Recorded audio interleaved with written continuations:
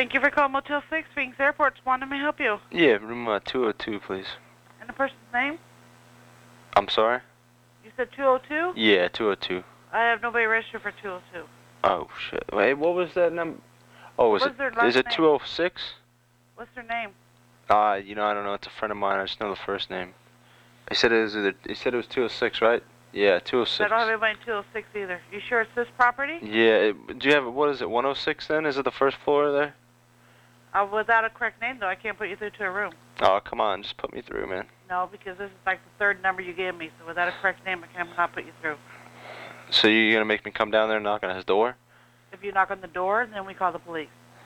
Why is that? I can't knock on somebody's door? Not this time of night, no. Oh, you have that posted somewhere? It's private property. Private property, my ass. People rent a room there.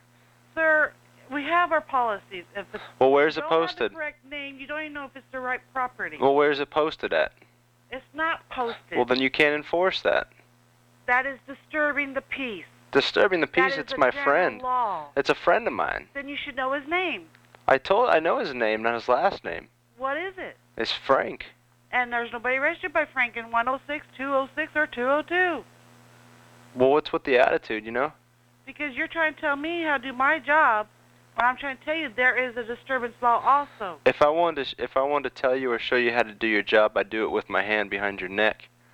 And then I would call the police for threatening me. Thank you. Goodbye.